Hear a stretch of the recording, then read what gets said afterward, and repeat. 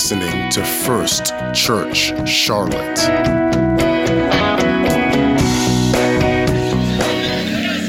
Amen. So we are almost to the end of our survey through the Gospel of Mark, and we are standing at the cross, and Jesus Christ is going to be sacrificed as a perfect Lamb of God. And so I am going to read at verse number 16. And tell you what, instead of standing, since I'm doing an extended portion, why don't you just follow along with me, and we will begin. I do want to say before I begin reading that our men's outing out that we do in the fall every year is coming up. There's a sign-up sheet out front. It will just be on Friday night this year because of just surveying the men and the needs of the men. That seems to work best, but it's a great time every year. There was one other announcement I needed to make on top of that. After we finish the Gospel of Mark, which we are very close to, I'm going to do a Wednesday night Bible study called First Church, and I'm going to go over our apostolic foundations, and I'm going to endeavor to describe the biblical reasons why we do certain things the way we do here at First Church. I'm going to endeavor to try to explain, or at least show, some of my pastoral whys, why I do what I do, and try to give a foundation of the kind of the direct, or at least the historical connections all the way back to the book of Acts. And I think it'll be very valuable, and I am looking forward to it. I've already begun preparing for that. And so as a preacher, I have to be careful that I don't move on. As a preacher, we preach what is in our spirit, and sometimes there's something in my spirit that I don't even intend necessarily to be preaching that, but it's in my spirit, and I always find myself there. So I am sometimes guilty of getting the next thing I'm studying on in my spirit, and I'm finishing up a subject. So we're standing at the cross tonight. The soldiers led him in verse 16 to a hall called Praetorium, and there they called together this garrison, and there before these soldiers he's mocked. They clothe him in purple. They twist a crown of thorns. They put it on his head. They begin to salute him, "Hail, King of the Jews," and they begin striking him on the head with a reed.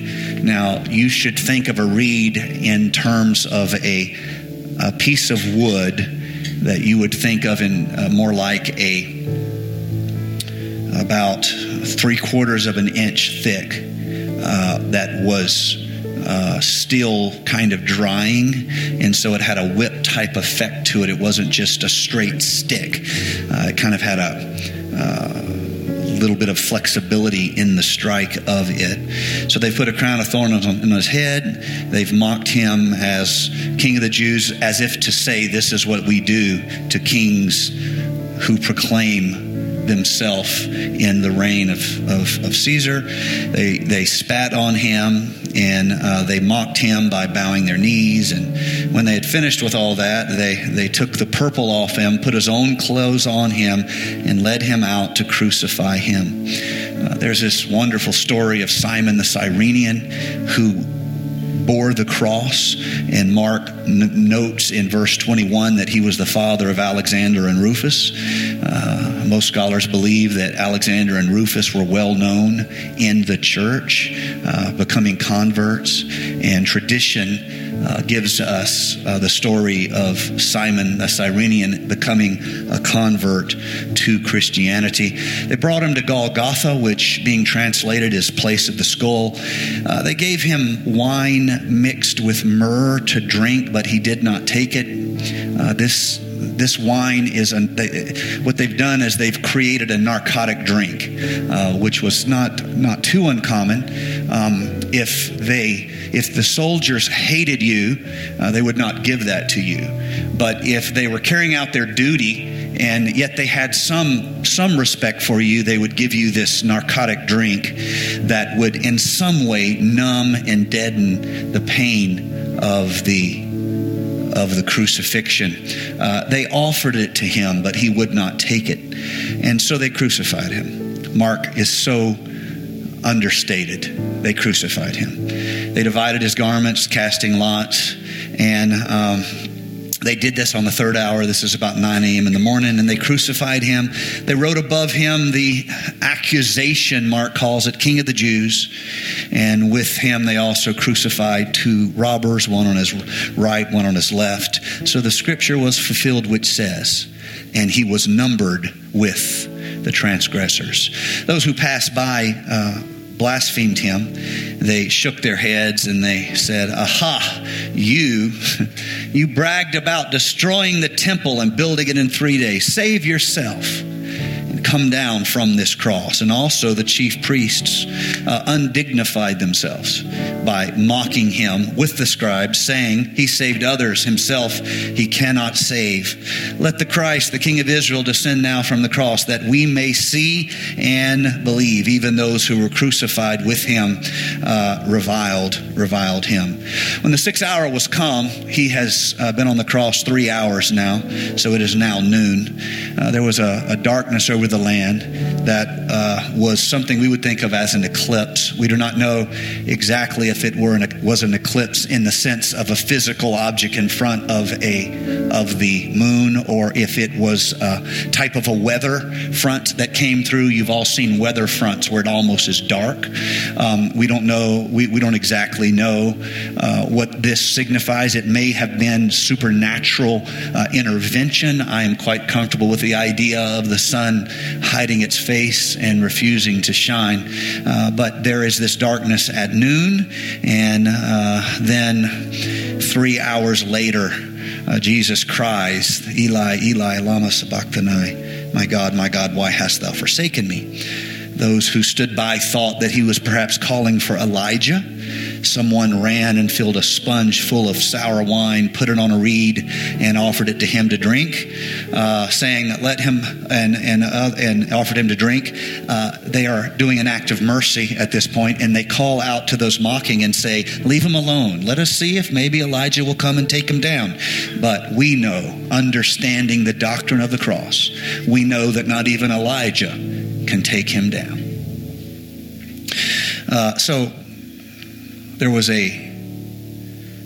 this moment where Jesus cried with a loud voice and he died. And then the veil of the temple was torn from top to bottom. And when the centurion who stood opposite him saw that he cried out like this and breathed his last, he said, "Truly this man was the Son of God." Truly, this man was the Son of God. Lord Jesus, I pray that you would let these words live. I pray that our hearts would be able to receive this moment of your passion. It is overwhelming. It is almost beyond our easy comprehension. It is quite difficult for us who have really only known the pain that comes through life. We have not known this type of pain in the circumstance that you endured, that we might be redeemed by your precious blood. Would you speak into our hearts today, and would you give us a brand new appreciation for mercy and the power of mercy in our lives? Somebody say, "In Jesus' name." Amen. All right, I'm going to try to move through a story you have heard and read dozens, scores, perhaps hundreds of times.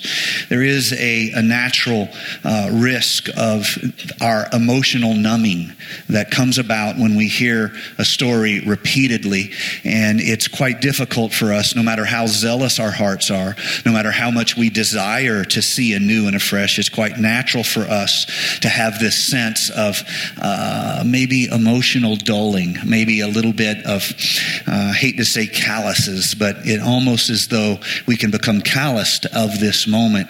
And we get so busy rushing through our lives, and we get so busy, distracted with many things.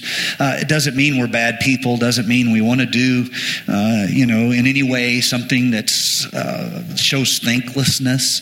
It's just we've heard it. And so come Monday morning, I begin praying, Lord, how can I present this where it could have a freshness to it? How could this story, which we have all heard, we have all celebrated, this story we have all talked about, how can it live fresh again in our hearts and lives? That's a challenge. I will confess to you that as a believer, that's a challenge for me. I've read the Gospels many times, as have most of you. Most of you have read the Gospels enough that it wouldn't be an embarrassment to you if someone were to announce how many times you've read the Gospels. That's a good thing. All of us should be in the Word of the Lord. Can I have an amen? And so it's out of the Word of the Lord that we have life, and out of the Word of the Lord that we receive the direction and the guidance that we so desperately need. And so I want this to ring fresh, but the details of the story have so often been taught, so often been preached, so often been given, that you could do perhaps a pretty good job of just almost breaking down a chronological sequence of what happened and then what happened and then what was next. And I wanted you to hear this fresh. So one of the things I want to do is I want to share with you a couple messages that I remember on the preaching of the cross. The most powerful message that I comes first to my mind is the message that was preached by one of our missionaries. Actually, Sister Nona Freeman was who I heard preach it. She has gone on to her reward, but she was a great woman of faith, and she preached, or however you want to say, she had a very feminine way of speaking. She didn't really, break it down and make it plain, but she kind of broke it down and made it plain in her way. And she preached a message called The Place of the Skull, and she talked about how Golgotha meant the place of the skull, and how all of us are ultimately crucified in our minds. We have to have a complete surrender to the will and the work of God in the place of the skull, in our mind. Because if our mind, ourself, is not submitted, then we are always forced to have a form of godliness. We have an outward appearance, we have a style, we have a way of singing, we have a way of clapping, we have a way of living, but unless our mind, the you that's inside of you, the real you, not this body which gets old and ultimately will pass away, but the you that will live forever, unless the place of the skull is submitted unto the Lord, then you do not understand just how important and how powerful Calvary was, and how powerful it is in your life even today. I remember a message. I actually preached it. I didn't hear it first with myself, but like all young preachers, I stole from the best. That's what you're supposed to do as a young preacher. You're supposed to get inspired, and you're supposed to take the idea and try to put your abilities and your talents to it. And you can't preach it like they did, but you want to share that. I preached the message of Simon of Cyrene, and I had heard the message. I still have the tape, I believe, somewhere. No one preached it better than Brother Harrell in Bridge City, Texas, and he preached on Simon the Cyrenian, and how he had the opportunity to serve the Lord even before he had ever been converted. And I have seen that in the church. I've seen that in people's lives. I've seen people that were not even yet a believer be a great blessing to the church, and in some way help in a time of need, and do favors and give financial gifts to the church. One of my pastor friends told me recently about just at the gym he worked out at, he goes in and he tries to meet everybody there and just treats it like, it's his personal harvest field. And him and I often, I kind of have a same ideal at some level of at least making friendships and beginning those relationships. And he told a man in his gym came up to him and said, and they were going through a tough time, and they had some people had, just life. And man, he didn't even know, came up to him and said, I just want you to know I believe in what you're doing. I know I don't go to your church, but here's a check. And I remembered it was like, if I remember, lot of it's like $7,000 check to the church. I believe in what you're doing. And he told me about how it ministered to him, because there were people that he thought believed in what he was doing, and they were fighting him. And here's somebody who didn't even go to his church and believed in what he was doing. And it was like a handful on purpose the Lord had given him. And so I loved that message. I also remember a message, Brother Harold. I listened to a lot of Brother Harold's messages. A message he preached called, "You Can't Carry Your Cross." And he told the story again of Simon the Cyrenian, and he told about how if Jesus himself could not carry his cross, who do we think we are when we try to do it without help? Awesome message. If Jesus himself was too weak to carry the load of that cross, who do you think you are trying to serve God without ever being in fellowship with somebody else, or being vulnerable to somebody else, or confessing your sins one to another, or going to somebody and saying, "I need you to partner with me in prayer"? If Jesus could not carry his cross, who do we think we are by trying to do everything ourselves and not asking for help and not asking for prayer? So I want to be the first one to tell all of you, I want your prayers. I need your prayers. I covet your prayers. I can't carry my cross. I love that message. That's so meaningful in my life. One of my favorite messages of the cross was actually preached by a preacher who most of you would not know him, but he preached a message called about Mary, the mother of Jesus, and he preached a message entitled "Mama, Go Home," and he told the story of Jesus giving away his mother at Calvary to John, and he basically said, Mama, I know you don't want it to end like this. I know you had other dreams for me than this one, but you've got to go home and let me die, because you cannot see the vision, you cannot see the work that must come out of this moment. Mary didn't want to give up her son. It's impossible to love your son more than a mother loves their son, or love somebody more than a mother loves her son. And here he's asking her, "Go home and let me die." These are messages that were formative. Sorry, I'm emotional tonight. I can't preach on Calvary without being emotional. And so, and I don't want to learn how to preach on Calvary without being emotional. And so these are messages that have been formative to me. And what I wish I could do is I could take all those messages and I could in some way take the momentous truth of them. And I wish I could give the depth of human feeling of them. And I wish I could get the truth of them, and I wish I could package them up in the most beautiful, most valuable present you have ever been given. And I wish I could bring it to your house, and I wish I could say, "Here, take the wealth that is in this." But the truth is, we're very comfortable with this story, and we've celebrated it a lot, and that's a good thing. We should celebrate it a lot.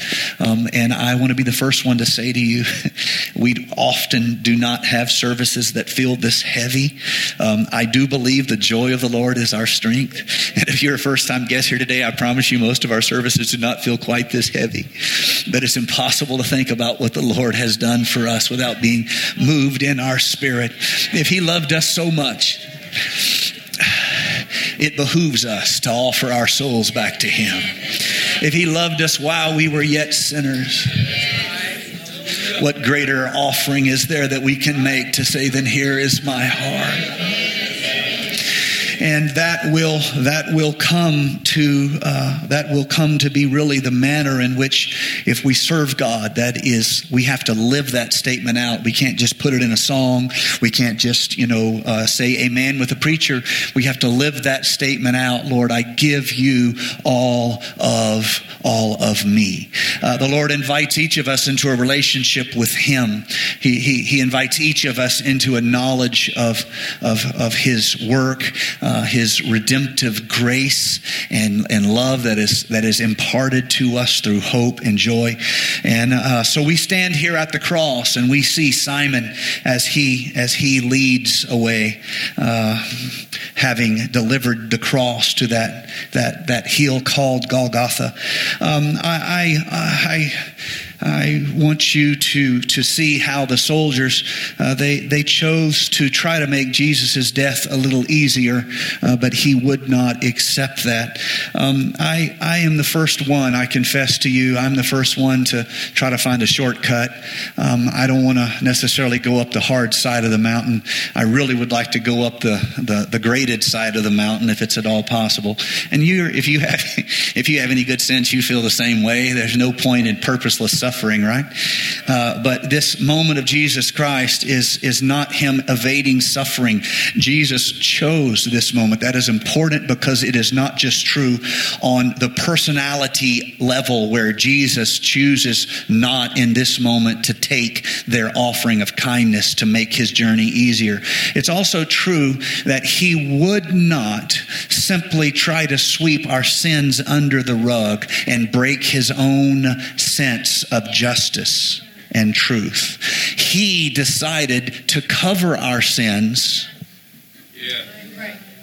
And he decided to take our punishment as though it were his sin. And every error that we make in our life is a direct result.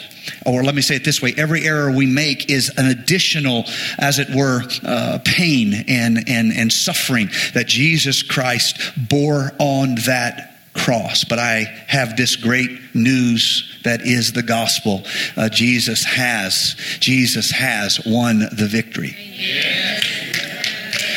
And in that moment, although he endured the horrors of pain, and although he died in victory. And he took the keys of death, hell, and the grave from where they were held in the despair and the depression of humanity's failure.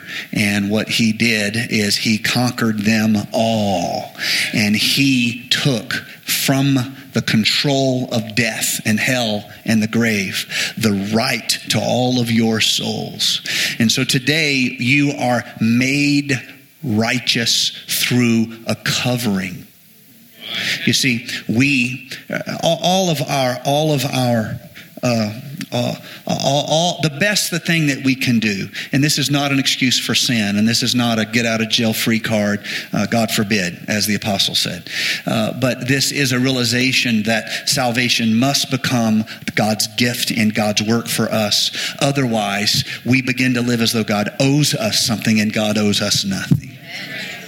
But he freely gave of his love and mercy to us. And so I spent a good amount of time this week trying to find a way to present this that would be new. And I want to read to you from the academic article that was wrote in a medical journal known as Arizona Medicine. It is a journal, academic journal in the state of Arizona. It was written back in the 60s, and it was written by a doctor, and he wrote an article called, this is the technical name in the medical journal, The Crucifixion of Jesus, the Passion of Christ from a Medical Point of View. So I want to read this to you. It is it's a little bit extended, but I think if you will follow along with me, if I can get through it, if you will follow along with me, you will have a picture of this moment that you will have never had before. Simon is ordered to place the crossbeam on the ground, and Jesus is quickly thrown backwards with his shoulders against the wood. The legionnaire feels for the depression at the front of the wrist. He drives a heavy, square, wrought iron nail through the wrist and deep into the wood. Quickly, he moves to the other side and repeats the action. being careful not to pull the arms too tightly, but to allow some flexion and movement. The crossbeam is then lifted in place at the top of the vertical beam.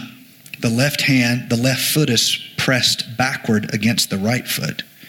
And with both feet extended, toes down, a nail is driven to the arch of each, leaving the knees moderately flexed. The victim is now crucified as he slowly sags down with more weight on the nails and the wrists. Excruciating, fiery pain shoots along the fingers and up the arms to explode in the brain. The nails in the wrists are putting pressure on the median nerves. As Jesus pushes himself upward to avoid this stretching torment, he places his full weight on the nail through his feet. Again, there is searing agony of the nail tearing through the nerves between the metatarsal bones of the feet. At this point, another phenomenon occurs. As the arms fatigue, great waves of cramps sweep over.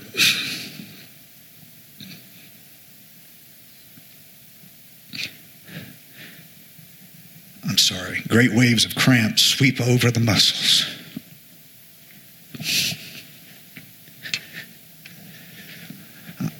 I'm sorry, it makes it harder. Knotting them in deep, relentless, throbbing pain. With these cramps comes the inability to push himself upward.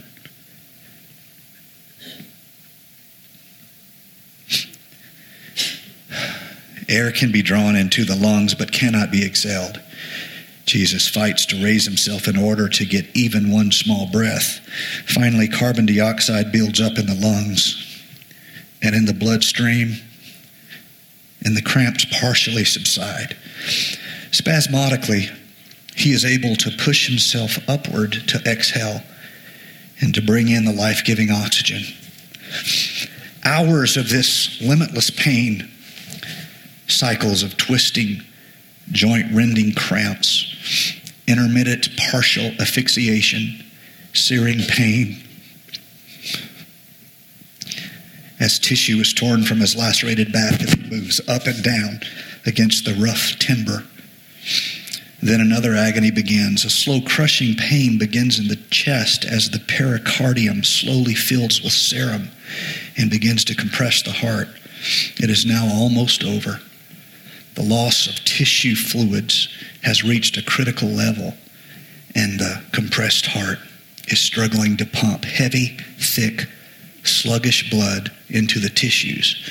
The tortured lungs are making a frantic effort to gasp in tiny gulps of air. The body of Jesus is now in extremis, and he can feel the chill of death creeping through his tissues.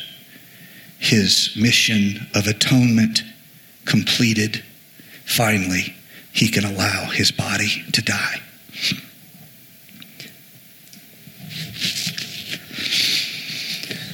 The crowd never understands, and so they are easily moved to mocking Jesus Christ. And Jesus prays that this be held not against them. Those who crucified him, he prays for this not to be held against them. But this moment of human suffering is only one aspect of this moment, because within the spiritual realm, all the errors, all my errors, all the flaws, all my flaws, all the transgressions, all my transgressions, all the mistakes, my mistakes, all the sins, my sins, they're all there, and they're crushing him. And when there is scriptures that would almost lead us to believe that his heart is broken, and we know the passage where they pierce his side, and out of his side comes blood and water. So often we read that just like a prophetic reality. Oh, the scripture was fulfilled, but let me tell you, there's only one way. Blood and water come out from the piercing of the spear, and that is if you have a broken heart. And so sin has broken the heart of God. And I have able to stand in this pulpit on this stage and give you the gospel of Jesus Christ because he loved you that much.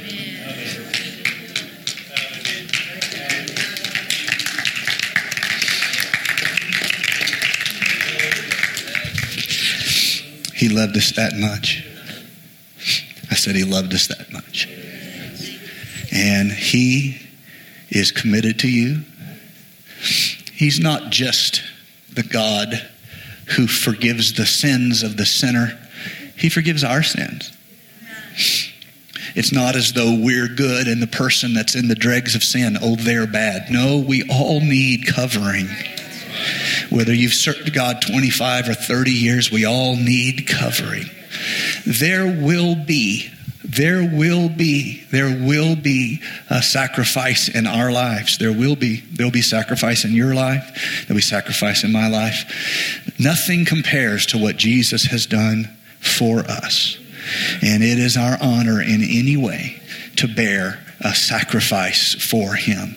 Whether that is the years of our life that we give, whether that is a cup of cold water given in Jesus' name, it is our honor. It is our honor to return to him the love that he has so generously shed abroad in our life.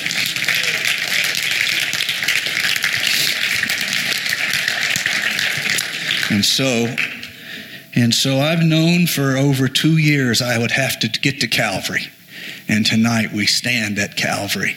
And it's here at the cross that we remind one another that if it were not for this moment, there would be no resurrection. If it were not for this suffering, there would be no joy on the morrow. But because of his willingness to face this, all the joy becomes possible, and the miraculous ascension becomes possible, and the outpouring of the Spirit on the day of Pentecost becomes possible. It all becomes possible. It all becomes possible because when he had to choose and answer this question, did he love us enough to fix the problem we had made? He answered the question, yes, I love them enough. I'm here to tell you today, God is really, really committed to you. I said, God is really, really, really, really, really, really, really, really committed to you. It's not just a hobby. He's not up there in glory somewhere spinning out models of how the world should operate. He is really, really, really, really committed to you. You say, I'm kind of a mess. Yep. He already knew that. He knew that before. He is really committed to you.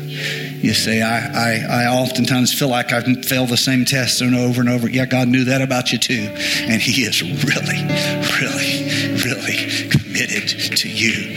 Because the covering of Calvary doesn't just go back to the Old Testament. It reaches forward to us particularly. And we are today the inheritors of God's grace. Would you stand with me right now? Would you step out of the chair you're in? Would you come stand? Thank you for listening to First Church Charlotte. If you're in the Charlotte, North Carolina area, worship with us at 4929 North Sharon Amity Road. For information about service times, church ministries, and so much more, visit us online at firstchurchclt.com. If you would like to support our efforts, text GIVE to 704-445-5353. We pray God's richest blessings to you. Come worship with us.